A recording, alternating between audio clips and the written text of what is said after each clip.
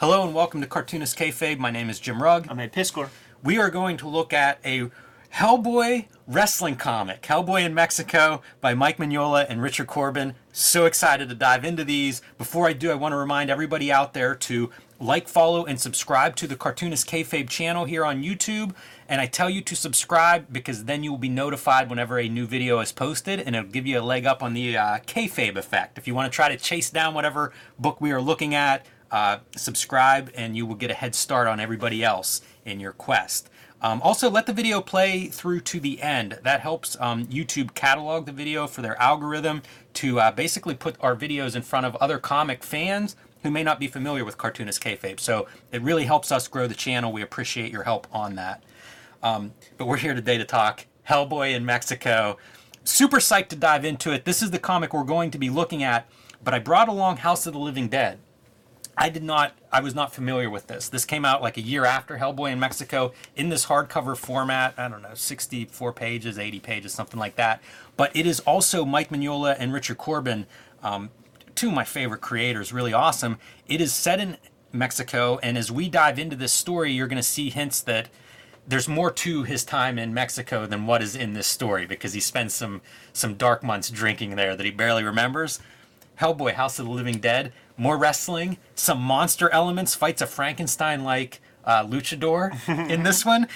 So here's the challenge. Get us 20,000 views on Hellboy in Mexico, and we'll revisit Hellboy in Mexico and House of the Living Dead. It's a good day, man, when you have two heavy hitters like Mignola and Corbin on the docket. They're so good. They're so good together. It's incredible how well they kind of fit. You know what it is, too? It's visual storytellers. Like, when in our Mike Mignola shoot interview, like, he even admitted to putting pages together, pacing out his comics, and then when it goes time to write the words and stuff, he doesn't even exactly remember what the people are saying. Yes. Shit. So, perfect for, like, a visually oriented writer to look how good that is, man. Yeah, I wanted to tease this a little bit. Everybody share this video. Like, let's get some numbers on it.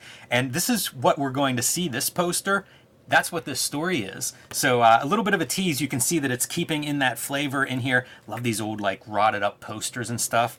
Cartoonist Kayfabe is Ed Piskor and Jim Rugg, two working cartoonists. The best way to support Cartoonist Kayfabe is to buy the books that we make. And here's what's available from Ed Piskor. WYSIWYG, Portrait of a Serial Hacker, is about the history of computer hacking.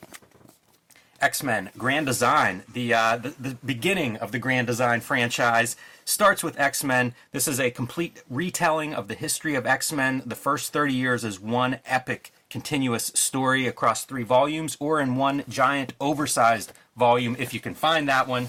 Seems like it's constantly out of print, but a beautiful volume if you can find it. Hip Hop Family Tree. This is a history of hip-hop, as the title suggests, 4 oversized volumes, treasury-sized editions, telling the history of hip-hop through comics. One of your most popular books, Ed. Your current book, Red Room, The Antisocial Network, available now in print wherever books are sold. This is a collection of the first season of Red Room comics, collecting 4 issues, beautifully reproduced with some great bonus material here in the back of the book. And starting in March, the next season, Red Room Trigger Warnings will be coming to comic book stores. This is the cover to look for. And due to some issues at the distribution level, this may be the rarest of Red Room comics. So look for this one in March. And here are the covers to keep your eyes peeled for. That's your main cover. This is a variant by Ed Piskor, a variant by Peach Momoko, and a variant by yours truly. These will be in comic shops March 9th. The books of mine that are available right now: The Plain Janes, the first American young adult graphic novel, 500 pages of a bunch of high school girls who get together and start doing art around their community, a la Banksy, and get in all sorts of trouble, from teachers to the local police and, of course, parents and some of their fellow students. 500 pages, perfect for the young adult reader or young artist in your life. Street Angel, Deadliest Girl Alive. This is my collection of Street Angel comics published by Image Comics. 8 complete full-color stories featuring the Deadliest Girl Alive, the Princess of Poverty, the homeless ninja on a skateboard. And coming in March, Cartoonist Kayfabe month, by the way, everyone, is my next project, Hulk Grand Design, with variant covers by Peach Momoko, Marcos Martin, Cartoonist Kayfabe's own Ed Piskor, and Hulk Grand Design Madness coming in April, covered by Jeff Darrow on that one. And you can see the main covers here in the background. This is a retelling of the history of the Incredible Hulk, celebrating 60 years of Incredible Hulk history and comic books, 500 issues, 10,000 plus pages, distilled down into 2 oversized, action-packed issues, perfect for the longtime Hulk fan or the first-time comics reader. And now back to our regular scheduled programming. Pretty cool stuff, but we are here today for Hellboy in Mexico, which I don't know when Corben first teamed up with Mignola, if this is before or after Crooked Man, but they've done several. Like, there's I think there's a Bride of monster story that they did together. It's surprising once you start looking how many comics they actually made together. Quite a few. It makes me think both of them enjoyed that experience of working together. Yeah, sure. And I'm just gonna say it. We'll get in, we'll get out with it real fast, man. Corben does not color this. It is colored by Dave Stewart, the routine kind of colorist for these kinds of comics. And Corben's comics are built for his color, but the dude was getting up there in years, and you either get a comic like this from Richard Corben, or you get nothing at all. You know what I'm saying, man? So we accept that. And I don't mind seeing someone like Dave Stewart. Dave Stewart has, I think, double-digit Eisner Awards for best colorist. So let's see what a state-of-the-art colorist can do with somebody like Corben, known for that color. It's just so built for his own like we know what he does with this kind of thing. Absolutely. I love how stone-faced he makes Hellboy look in that image. Like, it really feels like if you touched his face, it'd be hard. Yeah. Like chiseled even. And Abe Sapien, the amphibian stuck out there in the hot Mexican sun, not good for him. Those little bits do kind of reek of Mignola, but when we start to get into things, man, it firmly becomes a Corben comic. Yeah, little stuff like, in addition to them being who knows where, in the middle of nowhere, he's also dragging a trunk with something alive in it. That's such a Hellboy-ism kind of thing. And they wander into the only shade they can find, this rundown bar-looking place. And, man, you already see Corben coming to life with his rendering and lighting effects. So cool. And then the wrestling paraphernalia taped up on the walls. And what is this? We're in Mexico in 1982. Hey, Hellboy, what's going on over here? What's this from? And he tells a story about how it was 1956 he was down here investigating, I don't know, evil that would come up out of the ground. And so that's what brought him to Mexico in the 50s and stayed there a little while. Teamed up with some locals to combat this evil. And it's pretty good, like for an incidental picture, like people hung up on their wires and stuff. Dark times.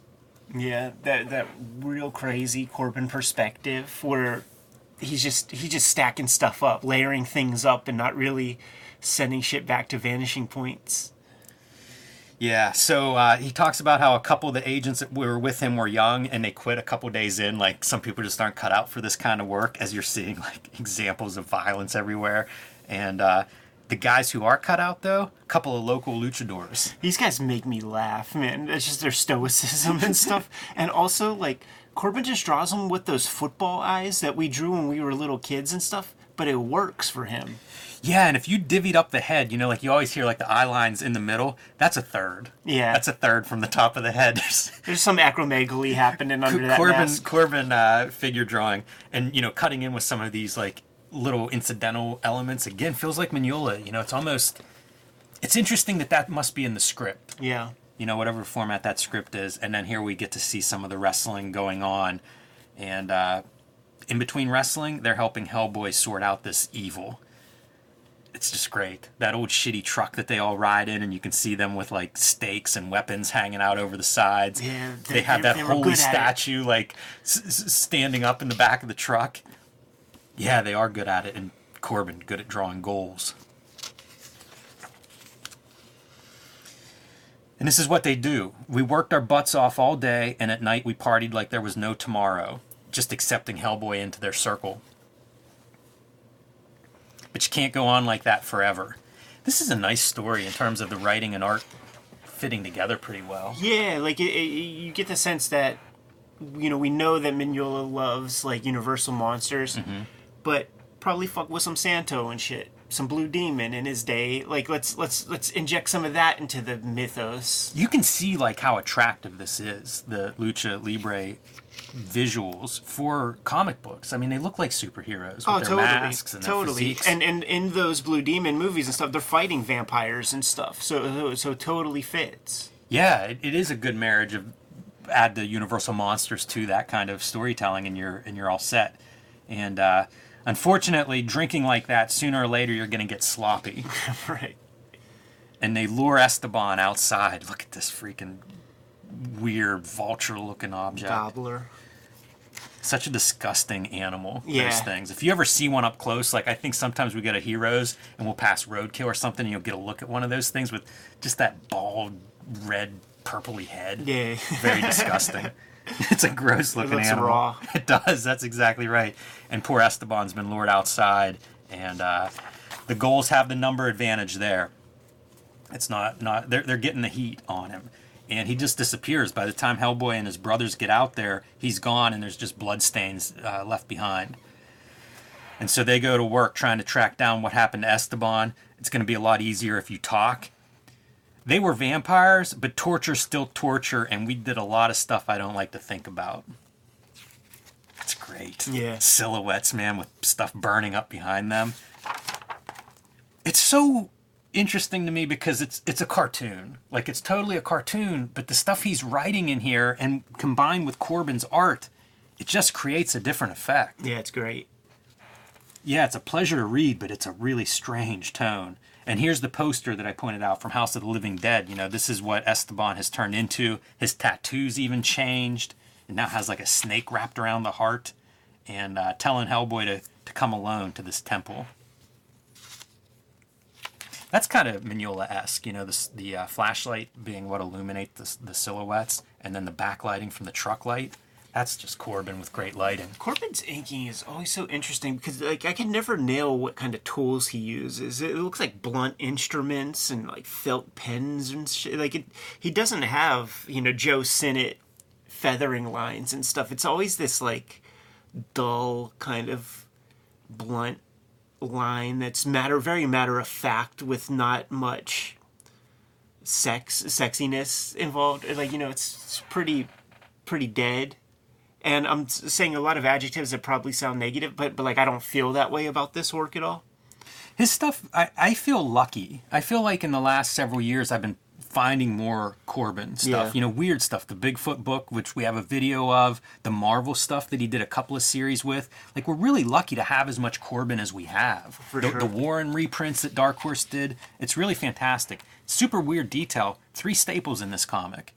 How many comics do you have with 3 staples in the spine? It's very unusual. Yeah. All right, man, go into this old Mexican temple, and what do you find in this pyramid? A wrestling ring and a bunch of those goals we've been talking about. And man, Esteban, no more. No moss. It's almost even a throwback to that famous boxing match. No moss. And so here we go. Throw off your robe and let's get to it. I love that it's a wrestling comic. Like, it's just wrestling. So great. Elbow to the face. Feels like that one was a little bit tight. Through potato. Yes. Yeah, I was gonna say He's throwing taters. Yeah, we're gonna need a payback on that one at some point. A receipt. Like a Frankensteiner. Love the crowd shots. You know, you can't have a good wrestling match without having your animated crowd shots. No doubt. And in this case, they're monsters and zombies. They're getting wild. They're like, yeah. Rattlesnakes, man. You even have the rattler on the snake visible. Oh, and then you're unmasking. The luchador takes off the mask and reveals this bat vampire. That's real Corbin shit right there, It man. is. It's Corbin shit. It's good luchador shit. It's really a good wrestling comic. This pace, this 4-panel tier thing, it's like there are den pages that are like that. There's Mutant World pages. That's a Corbin laid out sequence.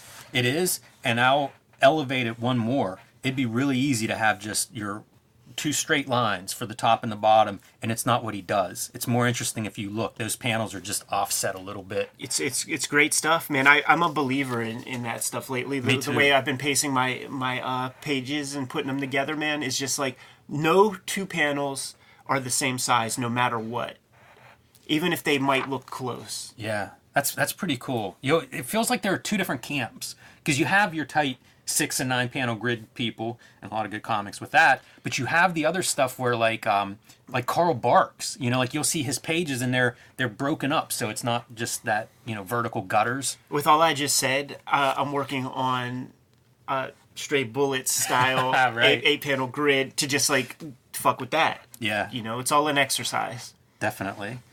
Eventually, Hellboy's going to win this match and take Esteban out. This ending, I imagine, was thought of very early because it's so there. You know what I mean? Like, you have this vampire bat guy, luchador. Of course, you stake him on the turnbuckle, and he turns back into his humanoid self. I feel like you start there, and then you write a story around that. Yeah, I think you're right. We've had a lot of writers tell us that, right? You figure out that ending and go from there, and this feels like it. It's a terrible story, but it's a great comic book. You cut back to the present as they're evacuating out in helicopters that look like they came right out of Banner. And you're just left with a few of these wrestling paraphernalias in this rundown theater, and wrestling playing on the screen. Lobster Johnson is a masked wrestler doing a stint there, I guess, south of the border. Great finale. It's so good. You got a luchador Hellboy. As if that first ending wasn't enough, we get this. So great, man. I love the luchador Hellboy with like the horns. You know, there's holes in the mask for the horns to stick out. I mean, I just feel like it's paper mache, you know? Like, Hellboy pretty much fits as a luchador He character. does. He's so perfect in that role.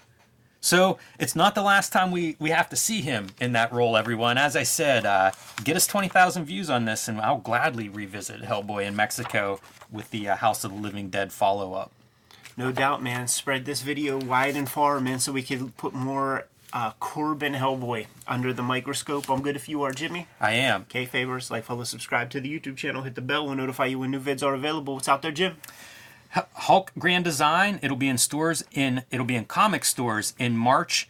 Tell your local comic store to pre-order a copy for you, to reserve one, to add it to your subscription box. However you do comic book shops, tell them you want Hulk Grand Design, and you can join me on patreon.com/JimRugg, where you can see some of my behind the scenes on how I put together Hulk Grand Design, how I put together all of my comics with original art, scripts, and a lot of process stuff. Red Room Trigger Warnings begins in March, coming out on a monthly basis. Every issue is completely self-contained, and if you see an issue, grab an issue.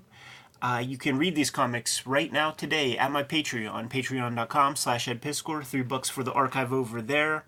More than 200 pages worth of comics material up there as we speak.